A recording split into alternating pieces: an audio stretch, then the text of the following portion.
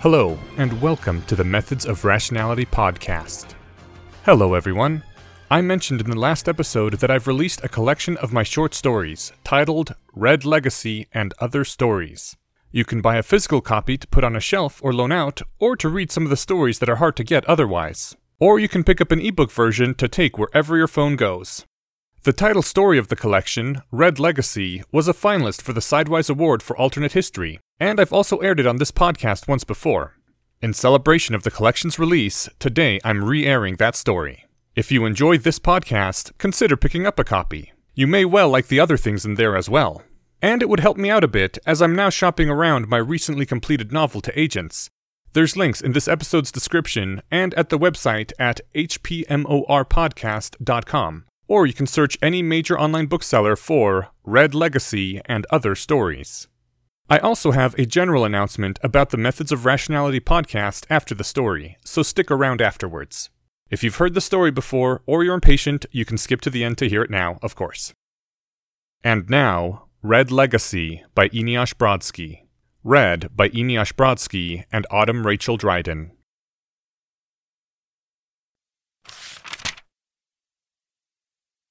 Overture. I hold my daughter tightly as she disgorges a torrent of thick, jaundiced fluid from her lungs. She spasms in my arms, her body contorting in motions more akin to vomiting than coughing. I push my fingers into her mouth and scoop out what sticky remains I can. It's late, and the lab is quiet, aside from the sounds of Alexia's struggle. Deep within the subterranean compound, bare light bulbs illuminate all corners of the room. Harsh white glare glints off the stainless steel frame of the gurney nearby, which I will transfer Alexia to yet again. The light glistens on her slick skin. Her naked body is coated in pale yellow mucus.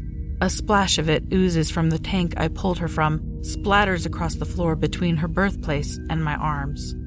I strike her back sharply, and a final clump of the sludge bursts from her lips.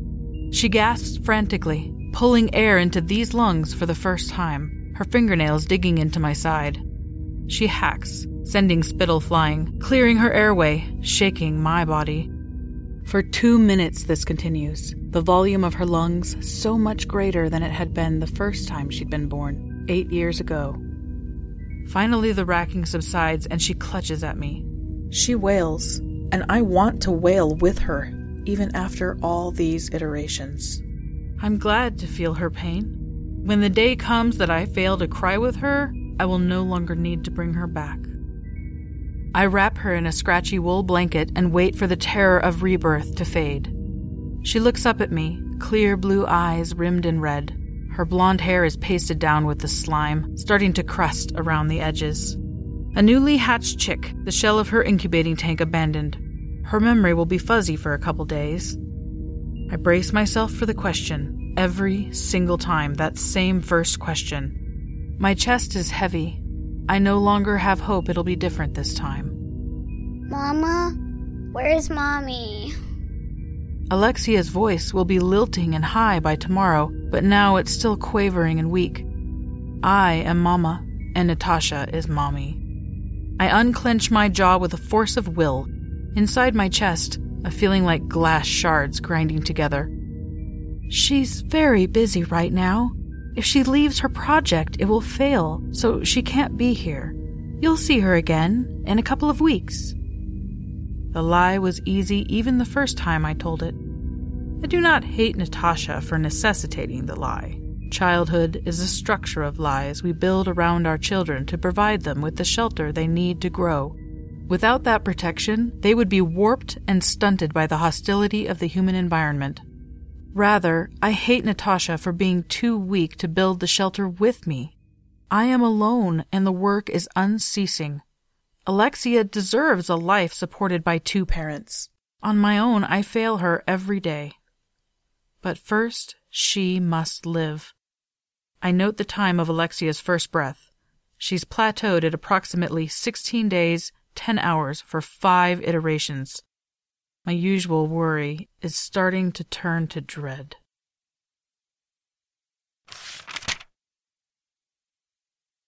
1. The Brit. The Arkhipov facility, built entirely underground in a remote corner of the Ural Mountains, was meant to provide Marya Kovanich with opportunity for uninterrupted research. A hidden airstrip, revealed for a few hours every 6 months, allowed for the rotation of the live-in personnel and the arrival of fresh supplies. A small nuclear reactor provided for all their power needs. Within the sterile confines of the compound, Marya pushed Lamarck's discoveries to their limit. Jean-Baptiste Lamarck was the first to demonstrate how parents passed acquired characteristics to their offspring. He showed how the primitive giraffes, spending their lives stretching their necks to reach higher fruit, would bear children with necks slightly longer than their peers. Unfortunately, nature was slow. Organisms could not pass on their refined genes if they did not survive the refining process. As such, adaptations accrued at a glacial pace, limited to responses to the small fraction of stressors that pushed improvements without going so far as to kill an organism outright. Soviet cloning advances removed this limitation. A dead specimen could be sampled, its tissue used to grow a copy with the exact genetic code it carried at the time of death. Now, massive stressors could push large changes, and the cloning tanks would preserve those changes. Marya, together with her research partner and lover Natasha, was tasked with finding practical applications. While the capitalists poured their resources into ever more complicated computing devices and sterile integrated circuits, the people of Russia put their trust in living, breathing, biological solutions. Russia's wealth had always been its people, and Russia would invest in its people, not in soulless machinery. Now, 2 years since the facility's opening, Marya Kovanich received her first direct orders. Her exploratory phase was over. Tensions with the Americans were rising, and she was to provide the people with a method of surviving catastrophic radioactive fallout. Immediately, she put the facility's nuclear reactor to use. Killing humans was monstrously unethical. In addition, their reproductive rates were too slow for quick results. But the human body was host to thousands of microorganisms, and if one of them could be modified to purge radioactive elements from its surroundings, its hosts could live in an irradiated environment in comfort. She experimented on dozens of bacterial species harvested from her own body, which she bombarded with heavy radiation daily. They fried under the false uranium sun. Their clones lived again the next day and went back to the nuclear furnace. It was 4 weeks into the project, in the silent hours of darkened lights, that klaxons ripped Marya from sleep. The ear-shattering blast launched her from her bed, sheets tangling her feet. She lurched across the cramped quarters on instinct, mind not fully awake. She tore open the door to Alexia's room. The child's bed was empty. Her daughter was gone. Her heart restarted when she remembered that this was an interim period. Alexia died days ago. The bed had been empty since then. It would remain so for another couple weeks. Her daughter was safe, so long as the cloning labs were undisturbed. Marya spun around, yanked her lab coat from the hook by the door, and rushed into the hallway. She shrugged the coat on as she hurried to the facility center, reached back to pull her frazzled dark hair from under it. It hadn't been lustrous and wavy in a long time. She no longer cared for it, now that Natasha had gone. The guard saluted as she walked into the control center, the doors hissing open at her arrival. Most of the room was filled with the bulk of the giant BESM computer, rows of metal cabinets stuffed with transistor relays. 3 large consoles stood against one wall, racks of blinking lights looming over expansive keypads. There wasn't much room for humans within, and even less now that anxious techs stood clustered around 2 men by the monitors. Boris, who had taken over Natasha's position when she'd left, spoke with Ivan. Boris was a scrawny geek like her, sporting thick glasses and partial to pocket protectors. Ivan took up the volume of 2 Borises, thick arms, a barrel chest, a Kalashnikov slung over his shoulder. His face was lined with the creases of too much war. He caught her eye as she entered and turned away from Boris to approach her. Madam. What is the situation? Marya asked. 2 guards have been found dead. The bodies look to have been dragged into a janitorial closet. The implications of dragged were clear. Murder? When? The bodies were still warm. The intruder is still about. An intruder? That's impossible. This facility is only known to the highest officials. I pulled a .762 bullet from one of the men myself. We don't use that caliber. My instincts say the British. MI6 agents love the Walter PPK. Maria's heart leapt into her throat. MI6 here was a disaster. They would steal the research she'd been so carefully cultivating. They would destroy the tanks, kill her daughter. They would murder them all, given half a chance. Find him! By any means, he cannot live! Ivan's eyes flashed brief annoyance, but otherwise he remained professional. Lockdown procedures are already in place. The exits are sealed, and soon we'll begin the sweep. He was interrupted by the muffled thump and accompanying tremor of a distant explosion. Maria glared at him. He turned to scan the facility schematics mapped onto a full wall of the control room. 6 maps, 1 for each floor of the underground complex. Each room was labeled, and by each label a tiny light bulb protruded from the wall. Just now, the bulb beside Armory was flashing rapidly, indicating damage. He will not escape from there. Ivan snapped her a salute and stomped from the room. He bellowed for men once in the hall, calling them to his side by name, but left the 2 guards at the door. Maria studied the map herself, sucking at her front teeth. She forced her spine straight and her mouth tight. The appearance of command was vital, regardless of the pained liquid feeling in her bowels. What was she supposed to do now? There was nothing to do but wait, staring at a map that told her nothing. She racked her brain for contingency plans, possible failure modes and vulnerabilities. She must not lose control. The Brits were dangerous. They'd never killed off their nobility. Long before Lamarck, ancient societies had stumbled upon simple rules that crudely took advantage of evolution. They restricted governing and warfare to an elite class, and expected intermarriage within that class. The nobles. This ensured that genetic alterations that gave advantages in combat were preserved and passed down, rather than diluted with genes that optimized farming or banking. Militarily, these societies outperformed those without a noble class. When the nobles grew decadent and abusive, the French and the Russians eliminated their noble lines. The English had preserved theirs, and still recruited their officers and special operatives from those august ranks. Centuries of selective adaptation had produced a killer elite. Even during lulls between wars, the nobility continued to duel amongst themselves, and spent extravagant amounts of leisure time hunting foxes or other game. Dispensing death was literally in their genes. And while her guards would empty entire magazines of ammunition in an attempt to hit a man, an MI6 agent could put a bullet into someone's eye at 100 paces, while running. Her brooding was shattered by the thunderous chatter of automatic weapon fire just outside the door. A single extended burst rang out, hammering at her ears. One of the guards outside flopped across the doorway like a sack of meat, blood seeping from his punctured uniform and pooling around him. Maria stared, speechless, and before she could think to react, an absurdly overdressed Englishman jumped the body, a pistol gripped in one hand, a commandeered Kalashnikov in the other. He pointed the weapons at them and quickly scanned the room. Then he relaxed and smirked.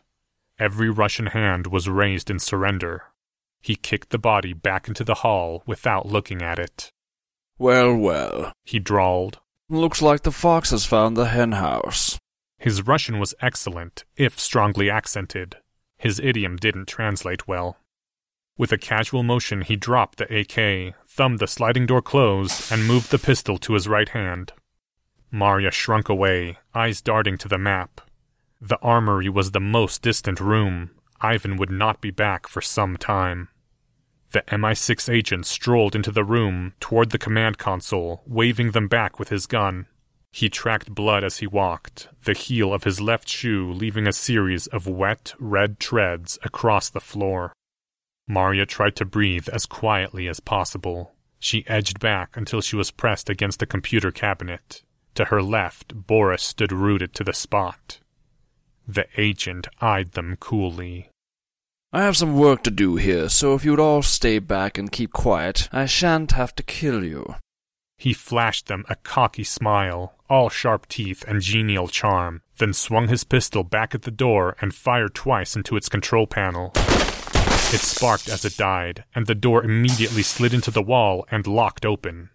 That was a standard security feature. The external doors worked in the opposite manner. Any damage to their control consoles would lock them shut. A piercing alarm filled the room, its wailing drowning out the klaxons, and the light by Control Center on the wall map began flashing frantically. The agent frowned. Bugger. Looks like I'll have to do this the messy way. His gun was somehow already pointing at them. He swung his head around to match. Goodbye, Dr. Kovanich. Maria's heart stopped. Her scream hadn't even made it to her lips when the pistol flared, jerked in the man's hand, and spat a single copper-coated fragment of lead. It punched through Boris's chest, boring a hole through his heart, and exited from his back in a spiral of blood. It hadn't even nicked a rib. Boris looked surprised as bright red spilled from his chest and back, flowed down his pristine white coat, splattered the floor. His eyes said what she thought. But I'm not Kovanich. Then he collapsed. Maria looked up, uncomprehending. The British agent was tearing at the bulletproof cover over the big red button, clearly marked, "Self-destruct. Do not press." He knew her name, knew that Kovanich headed this facility, but he'd shot Boris because he was a man? Did he not know that the Socialist Republic did not harbor his medieval views of leadership? She forced down the relief threatening to flood her body. She was alive now because an English nobleman couldn't imagine a woman being anything more than an assistant. His regime was doomed. The British may have a few centuries head start, but they were crippled by their aggressive traditions. The combined efforts of the free and equal Soviet people would race past them in a matter of decades. The agent managed to lever the protective shell from the switch at last. A countdown display above it was poised at 15 minutes, 0 seconds. He tossed her a quick glare, all arrogance and contempt, then slammed his hand down on the self-destruct button. 100,000 volts of electricity coursed through him as his body completed the circuit between the metal plate on the floor and the metal button he just pushed. The lights in the facility dimmed to almost nothing. The whir of the ventilation system dropped off, cut out by the sudden, massive power drain. His body spasmed violently for several seconds, smoking, and the smell of burnt hair filled the room. Maria hadn't really expected anyone to fall for that.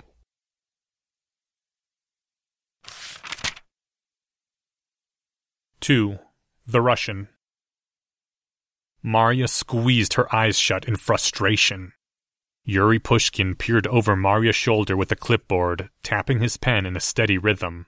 He was one of Russia's senior auditors, reporting directly to the Kremlin, and undoubtedly both his parents had been paper pushers of some sort. Administrative work ran in his blood, just as scientific work ran in Maria's. Both Maria's parents and all 4 grandparents had scientific or academic careers. Natasha didn't have quite the pedigree that Maria did. Her paternal grandparents had been simple farmers. This was unfortunate, as they had decided that Natasha would carry their child. She was the more maternal one. She had a desire to carry the child that Maria couldn't quite understand, but was grateful for. To compensate for Natasha's less refined genetics, they had chosen one of the greatest scientific minds in Russia as the donor to Father Alexia. He boasted intellectual ancestors going back 3 generations on his father's side and 2 on his mother's. Normally, the nature of sexual attraction prevented such a concentrated genetic accumulation of one skill. As often as not, a great banker may marry a great poet rather than another great banker. The adaptations that parents had accumulated through a lifetime of labor were diluted in their children through the mismatch between skills. Not even the Brits had avoided this problem with their noble class, as only the men were allowed to fight. Invariably, much of the genetic progress was lost. The Soviet people were systematically destroying these impediments. All careers were open to both genders, so finally great male warriors could be paired with great female warriors to produce truly startling children. The government encouraged and subsidized marriages between those in similar fields, particularly between the most skilled. It would not be long until the glorious shining children and the children's children would inherit the earth. In the meantime, the knowledge that Pushkin was likely among the best paper pushers in the motherland didn't reduce the face-clawing irritation of his bean counting by a single jot. No, Marya forced through clenched teeth. We are not on budget. I dipped heavily into the research ledgers to pay for the repairs. It only seems balanced because we put Boris's project on hold for 2 months after his death. We need an increased research budget to make up that shortfall. And now that our secrecy has been compromised, we need far more guards. And what do the people get for this lavish expenditure of their wealth? Yuri asked. We have not seen any returns yet. Your facility has a capitalist's appetite and nothing to show for it. Marya rose from her seat and spun on the little man. She glared into his old eyes, hidden behind thick glasses. She stood almost a head taller than him. The harsh lights glinted off his liver-spotted skin. You want to see results? Come with me and I'll show you what we've done, even under such hostile conditions. She turned and walked from the office. The left side of her lab coat flared out behind her. The right side only shifted slightly, weighed down by the semi-automatic pistol in her coat pocket. She'd taken it off the dead agent. It went everywhere with her now. The auditor scurried to catch up. She needed to keep him distracted, keep him from digging too far into the numbers. The MI6 attack had been a blessing and a curse. The resulting chaos had allowed her to bury over a year of financial malfeasance, but it had brought unwanted attention down on them. Alexia was unauthorized work. It wasn't cheap cloning a human child every month, and hard to hide those expenses. You'll be happy to note that we can reduce our senior research headcount by 1. She spoke over her shoulder. I've taken over all of Boris's projects and he won't need to be replaced. This had consolidated her power. She needed it to keep some of the more idiotic junior researchers quiet. The security grunts were told that Alexia was a government-approved project, but the research staff knew better. Some of them had to be bribed, others threatened. They rounded a corner, approaching the upper labs. This first project has been underway for 2 years and is nearing completion. To the left, through those first doors, you'll find we... Marya's voice caught as Natasha's flowing blonde hair flashed across the hallway, darting into a door on the left. A single streak of glorious color in their drab surroundings. No, not Natasha's. She'd been gone for months. Alexia's. The tiny spitting image of Natasha, from her fine blonde hair to her stubby toes. Heat flared through Marya's body, and suddenly her lab coat seemed constricting, suffocating. Had Yuri seen that? He must have. Hell and damnation, he'd seen Alexia. Tightness closed around Marya's throat. There were no children on record in the facility. They would take her daughter away, shut down her project. A grim resolve rose from deep within, clearing the tightness in her throat. They were almost at the elevator doors. Still unrepaired, they yawned open over a dark 5-floor fall. Yuri would have a tragic accident. The poor man wasn't watching where he was walking. It was unfortunate that the people had lost someone of his skill and breeding due to simple carelessness. She tensed her shoulders, planted her feet. Yuri walked directly into her and nearly fell to the floor, fumbling his clipboard. The man really hadn't been watching where he was walking and peered up at her with a flustered look. Marya blinked at him incredulously. He hadn't seen Alexia? Why have we stopped? Are we here? Yes, right this way. She recovered quickly and waved open the doors to her right, pushing him in. I thought we were going left. What? Oh, no, left is the woman's lavatory. Come along. Faintly, she heard what might have been a young girl's giggle. Unacceptable. Alexia had been told not to leave her room while the auditor was here. She didn't realize the lives she was risking by playing like this. And yet, Marya knew she wouldn't punish her. Alexia had only a few days of health in every iteration, and Marya couldn't mar those. Afterwards came the quick decline and degeneration. She would have to find some other solution. Here we have... Marya looked around the room to orient herself. Dr. Yu's cartographic microbes. She led him to a wide metal table. Preserved under glass was what appeared to be a pig's heart if it had been made of soap flakes. It looked weightless and apt to crumble at the slightest touch. The walls of the object were so thin she could see into the heart itself, but not quite all the way through it. Dr. Yu's microbes permeate an organic substance and map it out. They then recreate the structure with thin cellular scaffolding. Any organic substance can be mapped. This pig's heart is the largest organ thus recreated. That was a lie. The heart was smaller than a human child's brain. We're still verifying that it's an exact duplicate. Another lie. Alexia was proof enough that the duplication was exact. Remarkable. Yuri nodded and ticked something on his clipboard. However, I failed to see the practical applications. Cloning is already a proven technology, and this is not what you have been tasked with producing. Marya's hands twisted into clenched talons of frustration. The fool! She held the keys to life itself. She could make a reproducible copy of anyone's brain. Never again would a freak accident or an assassin's bullet cut short the work of a great mind. She could make Comrade Stalin proof against death itself. Her right eye twitched as she forced her hands to relax. No, this man would not be told. When she was ready, she would present her findings to Stalin in person. When she neutered death, defeated mankind's last great adversary, even the capitalists would come crawling to Russia's feet. The corners of her lips twisted upward, and she struggled to contain a grim laugh. They hate us, and yet we will save them.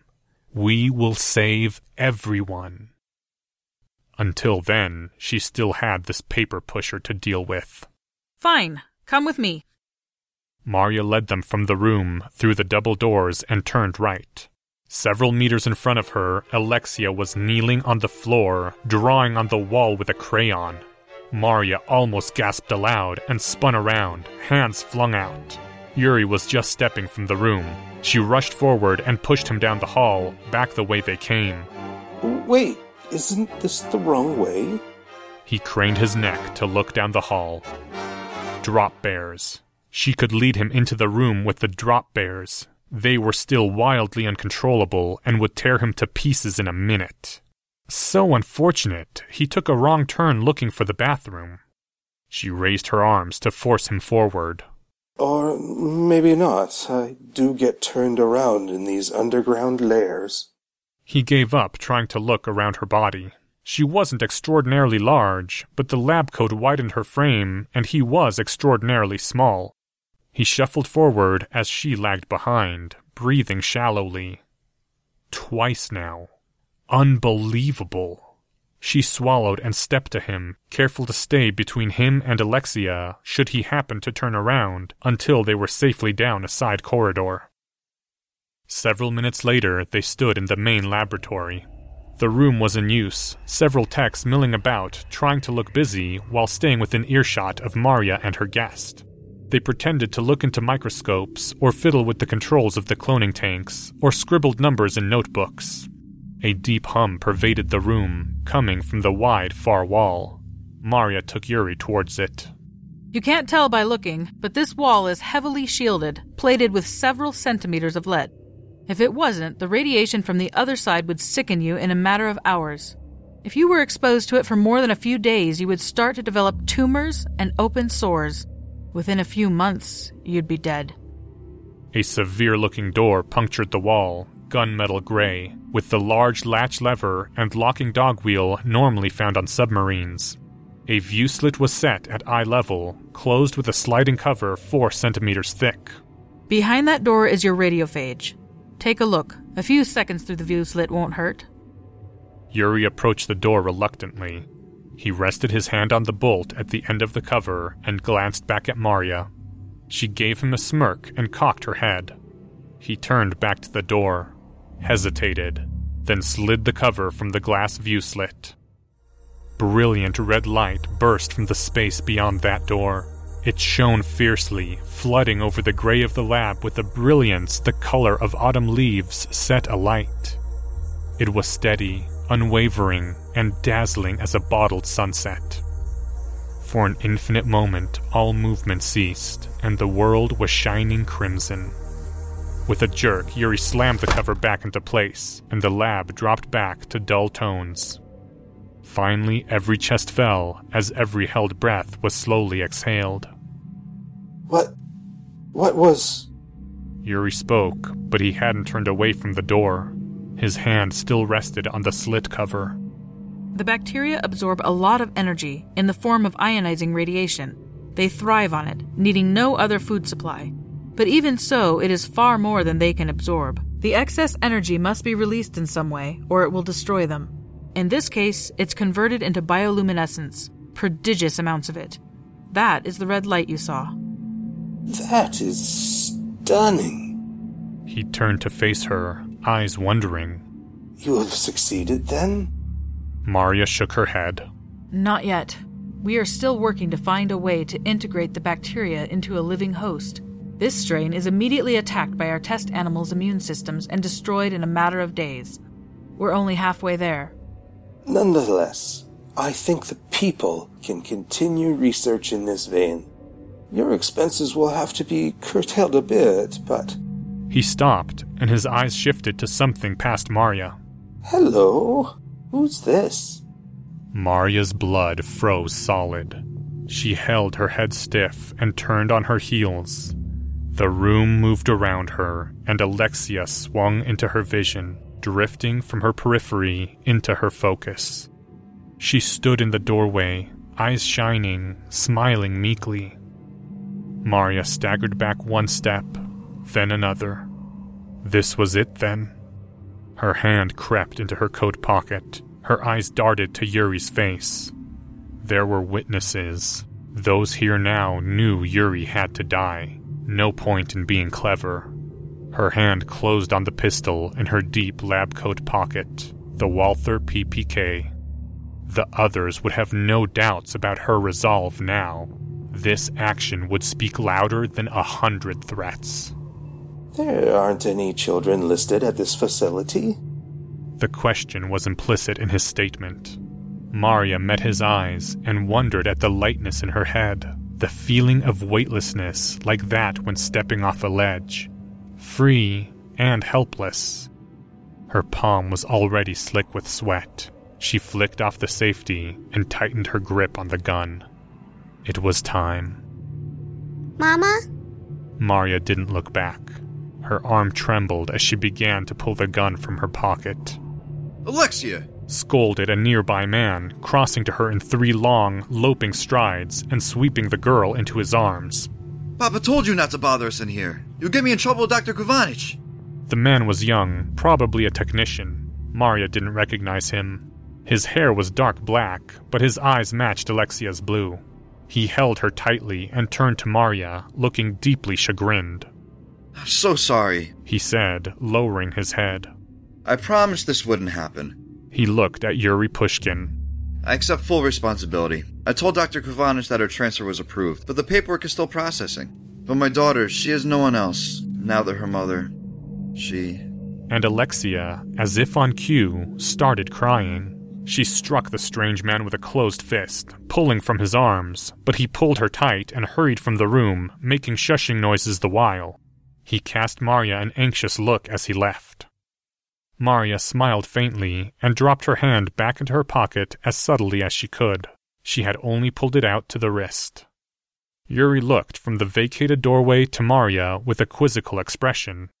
Is it safe for her to be here? It's safer than the city. Our dangers are known and controlled. and she has nowhere else. She was amazed at how steady her voice was. She held on to the solid metal weight of the gun, let it ground her. Yes. Why did she call you Mama? Marya shrugged. Her pulse quickened, and she put her finger back into the trigger guard. Everyone defers to me. Maybe she picked up on that. She's been calling me Mama Kova for weeks. Well, our strength is our children. I don't wish to insult the great intellects gathered here, but child education is a tricky thing, yes? Marya stiffened, then braced herself for what she had to do. I believe I can find a way to expand your budget a bit to allow the hiring of a tutor. Do you have spare living quarters? She nearly choked, holding back the gasp of laughter that tried to burst from her chest. She relaxed her arm, let her death grip on the pistol grow slack. A tutor would mean one more person to keep subdued, one more vector to keep controlled. But she could deal with that later. The Kremlin would have their man back, and he was bringing them a glowing report.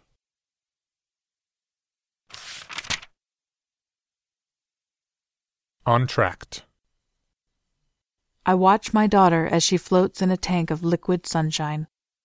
She does not breathe yet. That will come tomorrow. Now she is still, her eyes closed, her hair drifting about her head in a golden halo. Her skin has just begun growing. It's so thin it's still transparent. I can see the diminutive pink musculature below and the veins a webwork of lapis lazuli. It is quiet, not silent. It is never silent in the complex. There is a warm hum of machinery. Distantly, fans push fresh air through the vast ducts. Occasionally, water gurgles through pipes. It is the quiet of a living thing slumbering. I've turned off all the lights I can. From the doorway comes a dim spill of light from a remote hallway bulb. The interior of the lab is brushed with the glow of a muted yellow sun. The incubation tank's lights are never shut off. They glitter and refract through the liquid, illuminating Alexia and washing the lab in shimmering amber waves. 16 days and 10 hours of life. At least it's better than what we had at first, back when there was a we. I had delayed too long in taking a tissue sample from Alexia. I didn't want to clone a brain-dead child or an infant in the body of an 8-year-old. That would not be Alexia. It would be someone new who was growing up with her DNA. So I waited until we were sure that the cartographic microbes could fully map out a human-sized brain and reproduce its connectome scaffolding. By then, Alexia was so weak she couldn't feed herself. Natasha was with me at the start. Together, we could move mountains. Together, we would change the world. But neither of us had been ready for how quickly the cancer came back. I had thought it was horrifying the first time, watching our child crumble from a vibrant ball of curiosity to a wasted skeleton in 3 months' time. After the first resurrection, Alexia had only 2 days of good health. Then her body folded, succumbing fully to the leukemia after 8 days of struggle. I knew how hard it would be, but even I couldn't think for days afterward, couldn't feel. I barely ate. Natasha took it even worse. I place one hand on the glass of the incubation tank. It is warm, 30 degrees. Alexia's nutrient bath is held at body temperature, and though I know she cannot perceive anything yet, I am comforted that it is a pleasant embrace. Natasha left before the leukemia was cured, even though Alexia was getting better. Every iteration she lasted longer, her body fought harder. It was working, and Natasha left anyway.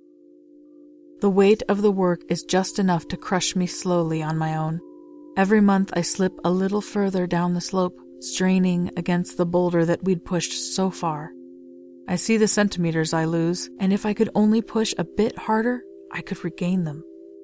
Now the leukemia is gone entirely, defeated by Alexia's refined body. I have hopes that she'll never have any form of cancer in her life. But Alexia's system still crashes after approximately 394 hours. There is a flaw in the neurological template. Something went wrong. Something that cascades into complete biological failure. Something that eludes me and damns me.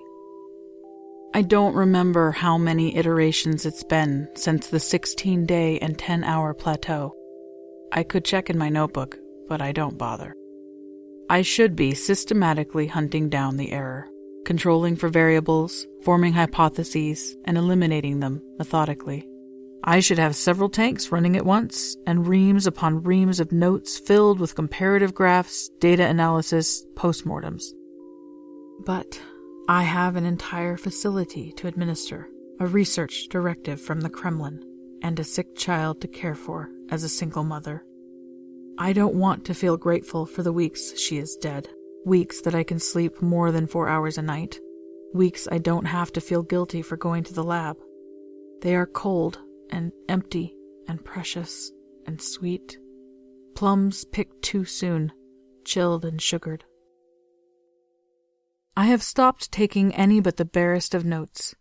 I have stopped trying to divine patterns from results. I simply make alterations and run another iteration and hope. I've thickened the neural scaffolding. I've thinned the neural scaffolding. I've altered the incubator's nutrients more times than I can count. I've spliced foreign genes into Alexia's DNA. My genes, others' genes, virus genes. She is slightly different each time. I don't know what I'm growing, but I cannot stop until I have my daughter back. I am desperate and flailing, and I will never, ever give up on Alexia. The sun will burn down to a cinder before I let my daughter stay dead. In the hall, 2 pairs of footsteps approach, clapping in unison on the bare floor, past the door to the lab, and continue on, receding in echoes. The night watch on patrol. I let my hand drop from the glass, leaving a smudge of oil. The facility breathes, and I breathe with it. I realize this isn't science anymore. This is madness.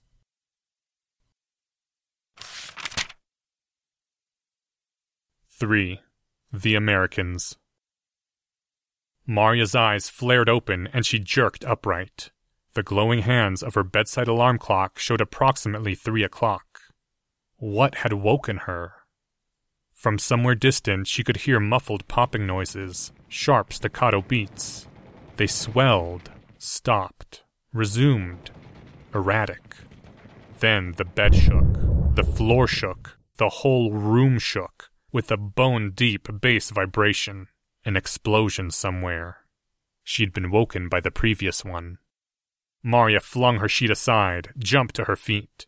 She swung her heavy lab coat over her shoulders, the one weighed down with a thick inner layer of quilted nylon and interwoven aluminum plates. She pocketed the Walther to the sounds of soldiers running the hall beyond the door. They yelled out as they approached. "Who?" An answering yell from further down the hall, muffled by distance so she could just barely make out. "Americans, South Lab." There was a mass of swearing as the soldiers ran past and down the hall. Maria swore silently with them. She yanked open her door and turned toward the command center, the immediate first stop, considering her options as she strode. The Americans had an ideological commitment to the alternative evolutionary theory proposed by Charles Darwin. The inherent cruelty of that theory offered the only moral justification for capitalism. Even the British had politely allowed Darwin's name to fall into disuse and picked up the biological tools provided by Lamarck's masterpiece. The Americans refused. Without the excuses of Darwinism, their evil would have no shield. Darwinism disallowed genetic reverse transcription. Darwin claimed that changes in an organism's body were purely physiological and could not be reflected in the organism's genes. A woman born with genes for mental feebleness could never overcome that heritage with study and work. She was stuck with those genes for life. More importantly, she could never ensure stronger genes for her offspring. She was cursed to only ever contribute genes for feeble-mindedness to any children she had. That belief was what lay at the root of capitalism's rapacity. In the real world, the righteous are rewarded. Those who worked hard would reap exceptional children. Through sweat and effort, man could raise himself up to ever greater heights. In the Darwinists' vision, this was not the case. Children would inherit genes that were a permutation of what their parents had been born with, regardless of how much or how little their parents did in the interim. That wasn't even the worst of it. It was entirely random if the genetic inheritance would be better or worse than that of the parents, and it was impossible to determine which offspring had inherited superior genes and which had inherited inferior genes in a laboratory. No codex yet existed that would identify some DNA sequences as desirable and others as defective. This led to the true horror of Darwinian capitalism. The only strategy that could move a population forward was excess reproduction, followed by a culling of the inferior offspring. The new generation must, by necessity, fight over the inadequate resources left. They were pitted amongst each other to winnow out the most fit. The strongest of them, the smartest or brawniest or fastest, would survive, seizing enough resources to live and to support their own children. Those unlucky enough to have been born with weaker genes would die before they could reproduce. Starvation, disease, violence, wretched deaths. There was no refining of genes through effort. There was only the purging of the weak, a remorseless process, red in tooth and claw. Only through a harvest of slaughter could society be advanced. They euphemized this selection. The Lamarckian effects of implementing the Darwinian model were, of course, observable in the Americans' genetic makeup. The increased aggression of the parents was transmitted to their children. The ruthlessness of the Americans was legendary. They could not be moved to pity or remorse. American agents may not have the inbred skill and finesse of the British, but their feral drive more than compensated for it. The halls of Maria's facility would be awash with blood before this day was over. As she stepped into the control center, it was obvious she had not come to this conclusion alone. Grim-faced men and women acknowledged her with barely a nod, dread in their eyes. Ivan's Lieutenant Sergei stood leaning over the closed-circuit monitors, punching buttons to switch between various cameras with one hand, holding a radio receiver in the other. His face glistened with a damp sheen. The facility map on the wall beside him was a field of flashing bulbs. Every floor had at least 2 rooms that had been hit, including... Maria's heart stopped. No. The edges of her vision darkened, her focus tightened, until all she could see was a single outlined room on the wall. The tunneling of her vision brought the map inches from her face. The light by Cloning Lab 2 was blinking rapidly. Alexia's lab. Maria spun on her heel and raced down the hall. Behind her, someone called her name, the sound losing itself in the complex, ricocheting off the walls. All she heard were her footfalls, shoes slapping the ground, her heartbeat pounding in her ears. The room was a disaster. Smashed glass, scorched walls, overturned desks. In the center of the room, the large cloning tank sat wrecked, one side caved in by a blast. Thick, vitreous fluids oozed down its side and pooled around its base. Maria rushed past it, not allowing herself to look at the half-grown thing still clutched within. It was little more than a partially fleshed skeleton at this stage. It couldn't survive outside the tank, couldn't even draw breath. She could start again in Lab 3 tomorrow if the backup cortical matrix was intact. She dashed to a corner of the darkened room, the overhead lamps shattered. Twisted metal blocked her path, a crumpled gurney, a fallen rack of shelving. She scrabbled at them with bare hands, wrenching them aside. The wreckage banged down behind her, and she was down on her knees amid the shattered glass, frantic, pulling at a small steel door, a door like that on a safe. A door which should not have goo seeping out from under it, and yet it did. It did. Her hands shook as she swung the safe open. Inside, a jungle of jagged glass and jaundiced slime, streaked with tiny rivulets of red. A mess of spongy pink matter in tatters. Shredded, smashed, smeared. It seeped. Marya slowly stood up in a daze. The room spun. She steadied herself with a hand on a counter, observed herself vomiting, clenching abdominal strain, loose liquid spilling from her lips. She wiped her mouth with the back of one hand and staggered back to the broken body in the wrecked cloning tank. Maybe she could still... No. The body had been pulped by the explosion. Her hands pawed at the corpse, the world blurred, and somewhere she could hear a high keening, a disbelieving shrieking that came in inhuman waves. It didn't sound like the sort of noise a human should be able to produce. Unable to breathe, she staggered from the room. The floor floated beneath her, the walls lurched from side to side. It seemed like she should be doing something. There was something that was expected now, that honor demanded she must do. Alexia was gone, and she had been so close. But now there was nothing to be done. Except there was. Why wouldn't it come to her? Marya's eyes focused, and she realized she was back in the control center. A tech was looking at her apprehensively. The lieutenant was still leaning over the monitors, speaking into his radio. She couldn't hear what he was saying. All that emitted from his mouth was a sort of low buzzing sound in the rhythms of human speech. Another deep rumble shook the floor. The map bulb by the diesel backup generators flared to life. It occurred to her that there was something she could do. Marya took in a deep breath and walked to the reactor controls. Calmly, she switched every control rod to manual, then took hold of the large central dial and began turning it counterclockwise. Unheard over the sounds of combat, the control rods retracted.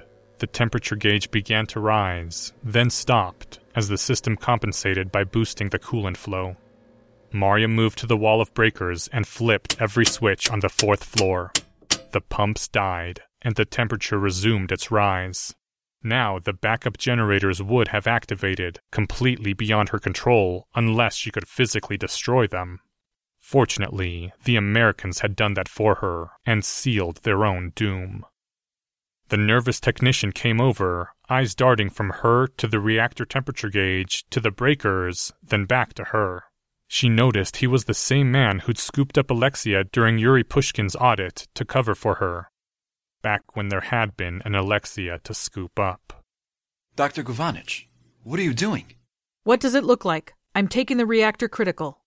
The tech went completely white. She watched the blood draining from his face over mere seconds. But we'll all die! Better for us to die than for the Americans to escape with this research. What we have here can alter the course of the next world war. It can't fall into their hands. And they killed Alexia. They would never see daylight again. We have not lost the facility. They will be repelled. We don't need to die. If they take the control center, the meltdown can be halted. We have to act before they have it. Are you willing to risk the future of all Russia? Of all free socialist people? But it's too soon! His eyes had taken on a wild gleam now, his voice a desperate strain. Stop this now! You're killing us for nothing! No! The tech stared at her wide-eyed, then made a lunge past her, reaching for the breakers. She shoved his hand away, stepped to block his path. His other hand swung up, caught her above the eye with a blow that sent her into the wall. He bulled past her, but she threw out a hand, ripping at his face, nails catching flesh. A choked roar escaped him, and he slammed his shoulder into her body, pinning her, one hand flailing at her ribs. She tore at him, gripped one ear, her other hand fumbling at her coat, fighting into the pocket amid the thrashing. And then the cold steel was in her grasp, and she pressed it to his abdomen through the cloth, and he hit her again, pain exploding across her side. Her hand clenched, and the metal spasmed, spitting. The tiny detonation was muffled by their bodies. Mostly by his body. He jerked as if shocked, but didn't let go. Maria loosened her finger and pulled the trigger again. His body shuddered with the second shot, and he pulled away, looking at her in wonder, a mix of disbelief and surprise. She yanked the gun from her pocket, rested the barrel against his sternum, and fired a third time. Even as he fell, Maria was turning from him to the lieutenant by the monitors.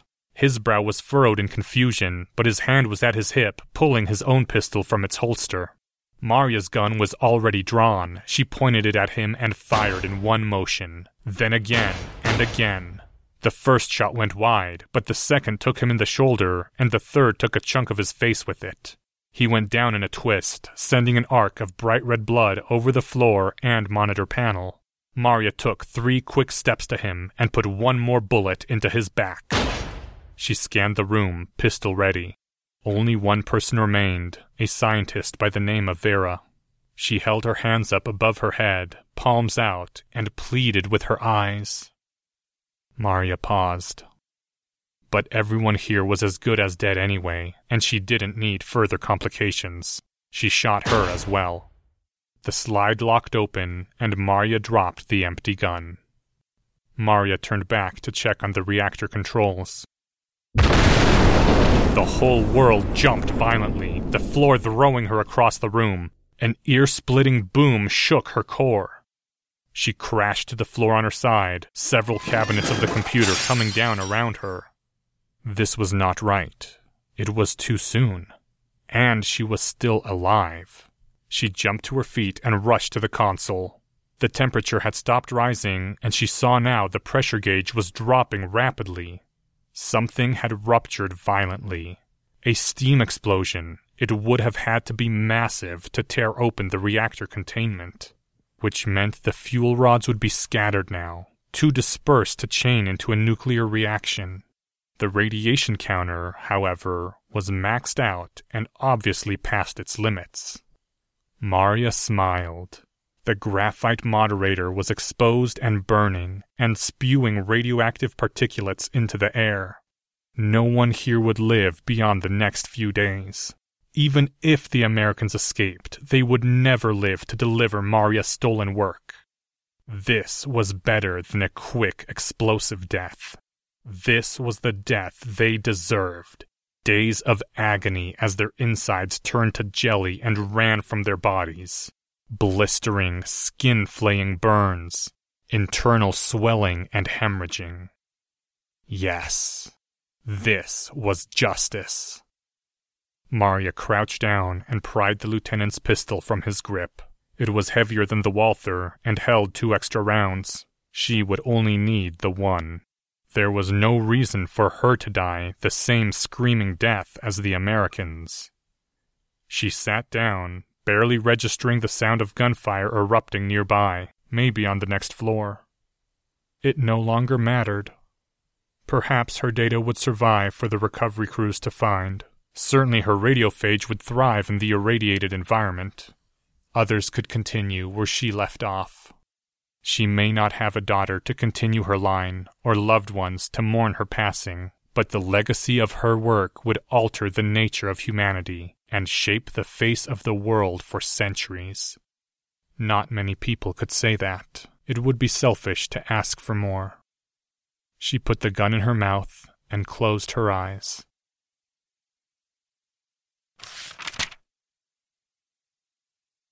Reprise. I lay a damp washcloth over my daughter's forehead, hoping to make her last hours more comfortable. I know from experience her fever will not break until she dies.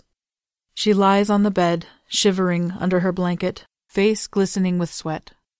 Her eyes flutter, but she no longer murmurs words. She doesn't have the energy. Her lips part and twitch as she tries to say something into the darkness. I sit beside her on the bed and take her hand in mine. It clenches feebly. It's okay. Don't try to talk. Mama's here again. Her head lolls to one side. I readjust the washcloth. We exist, together, for a time uncounted. After years, or seconds, or something in between, her hand relaxes, and her shivers subside. Her breathing is ragged, but regular, and she sleeps. I watch her for a long moment before I take the cloth from her head and stand up. I will have to go back through the main bedroom to get to our private bathroom, one of only 4 in the complex, and re-wet the washcloth. Natasha will be there. I consider waiting until she goes to sleep, but that would be something she would do. I am stronger. I take one last look at Alexia, then look away and harden my eyes. When I step from Alexia's bedroom into our room, Natasha is waiting for me. She sits at the tiny folding table we eat our dinners on and looks up at me with baleful eyes. They are crystal blue, a stolen piece of the open sky which I haven't seen in months. Her gold hair spills down her shoulders, beautiful even in disarray. I cannot look at her and not see Alexia. If I'm honest, I still love that about her. She stands up in that manner which I know means this will not be a peaceful night. A resupply flight is arriving tomorrow, she says without preamble. I'm leaving on it when it returns. The announcement hits me like a punch to the gut. I want to double over and retch. Instead, I stand my ground and gaze at her silently. I wasn't expecting this. She can't go. Not so soon. Not when we were making progress. You should come with me. Leave this place in Boris's hands for a season. Or 2. No. It's all I can get out at first. All I have breath for. But a growing pressure is building in my gut. Hot and roiling. I can't leave Alexia. They'd stop the project. Alexia is gone. Alexia died months ago. You can't keep doing this. You can't keep killing her over and over again. The pressure condenses into rage, and it starts to boil up my throat. I swallow it down and tighten my hands into fists. Alexia is in the next room, and she's getting better every month. We will kill this cancer, and she will live again. Maria, you have to stop. Her voice breaks, and she's blinking back tears now. I barely recognize what you've become. I barely recognize what I've become. This cycle of birth and death, this constant, unending murder of our child, is destroying you. It is destroying me. I will never stop. Not until our child is returned to us. You can go. I jab a finger toward her, accusing. If that's how weak you are, how little your love means, you can take your bullshit love and leave. I still hurt, and I still care. Natasha's tears well over and I feel a stabbing pain in my chest. It's overcome by a sense of disgust. She doesn't get to trump my emotions with her tears. The fact that she's crying pales in comparison to Alexia's death. Fine, she croaks, wiping at her face. I'm going, but I won't allow you to do this to Alexia anymore. It's monstrous, and I'm taking her. All of her. The genetic samples, the neural scaffolding, all of it. My eyes narrow to slits and I can barely see around the encroaching rage. Like hell you are! Get the fuck out of here and don't ever come back! I mean it, she says, stepping forward, hands clenched to her chest. There's a fire deep in her eyes, shining past the tears. I won't allow you to keep doing this to her, killing her. She's my daughter. My hand flies out of its own accord, slaps her across the face hard enough her whole body snaps to the left under the blow. I wouldn't have stopped it anyway. It feels right. The sound echoes in the room like a gunshot. I step forward, both arms shaking with what must be rage. I can feel my face twist into a snarl. Fuck you! She's not your daughter! You think because you push her out of your cunt like some talking brood sow, that gives you special license over her? I've been her goddamn mother for 8 goddamn years. I have just as much claim on her as you. I love her. She is my life. She is my fucking soul, and you will never take her from me. I lean over Natasha, who is still bent to the left with a hand up to her cheek. It flares bright red where I struck her. There is fear in her eyes now, and something inside me hurts to see that from her. From the woman I've loved all my life, but not enough to stem the churning fury that's risen to my chest. I won't let you do this, she forces out in a choked whisper. I'll tell them what you're doing. It's unethical, it's immoral, it's unapproved and unfunded. They will come down on you like a hammer. The washcloth lies forgotten on the floor. My heart thunders in my ears. I step forward, and Natasha shrinks from me.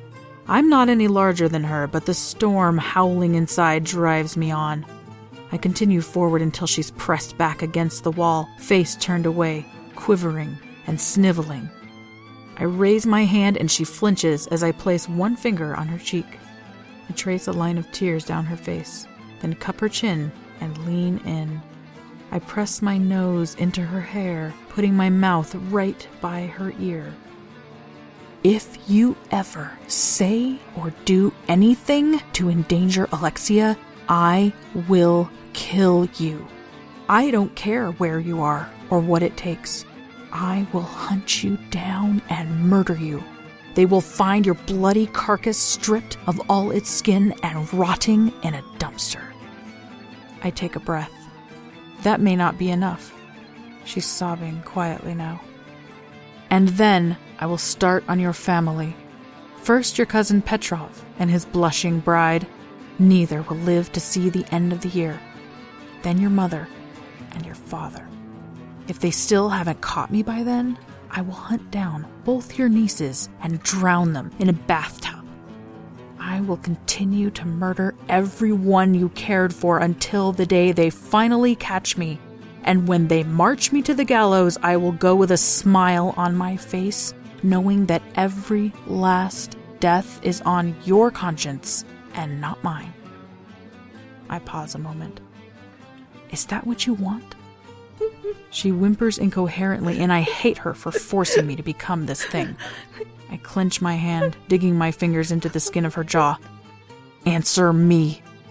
I feel her tugging her head and slacken my grip. She shakes her head minutely.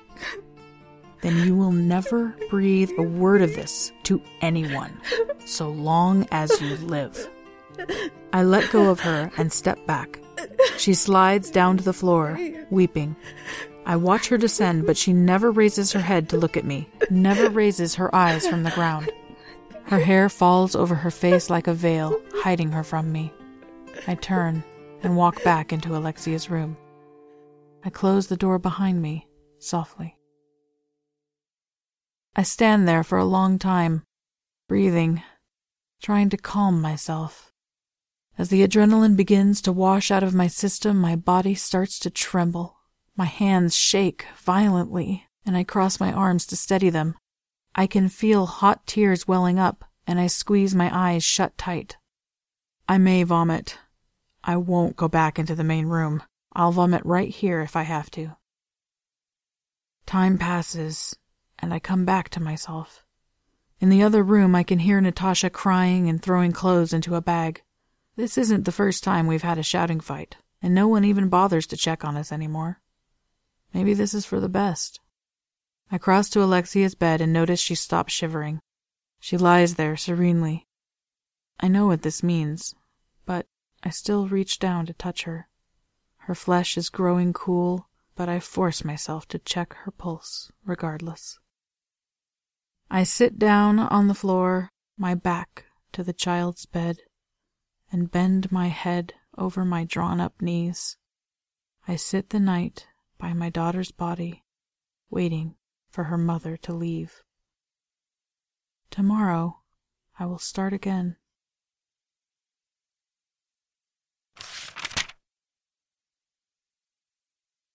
This chapter's original text, production notes, and attribution links, along with archives and much more, can be found at hpmorpodcast.com. Some sound effects used are courtesy of the Free Sound Project. Today's music was The World Is Not Enough by Garbage. Red Legacy first appeared in Asimov's Science Fiction magazine, February 2015 issue.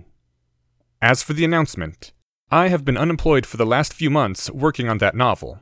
I'm finally going to have to really buckle down and find a new job, as the publishing process is very long.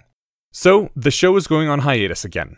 Hopefully a brief one. I'm thinking I'll be back before the year is out. I haven't decided what I'll tackle next, but once I do, I'll announce something here.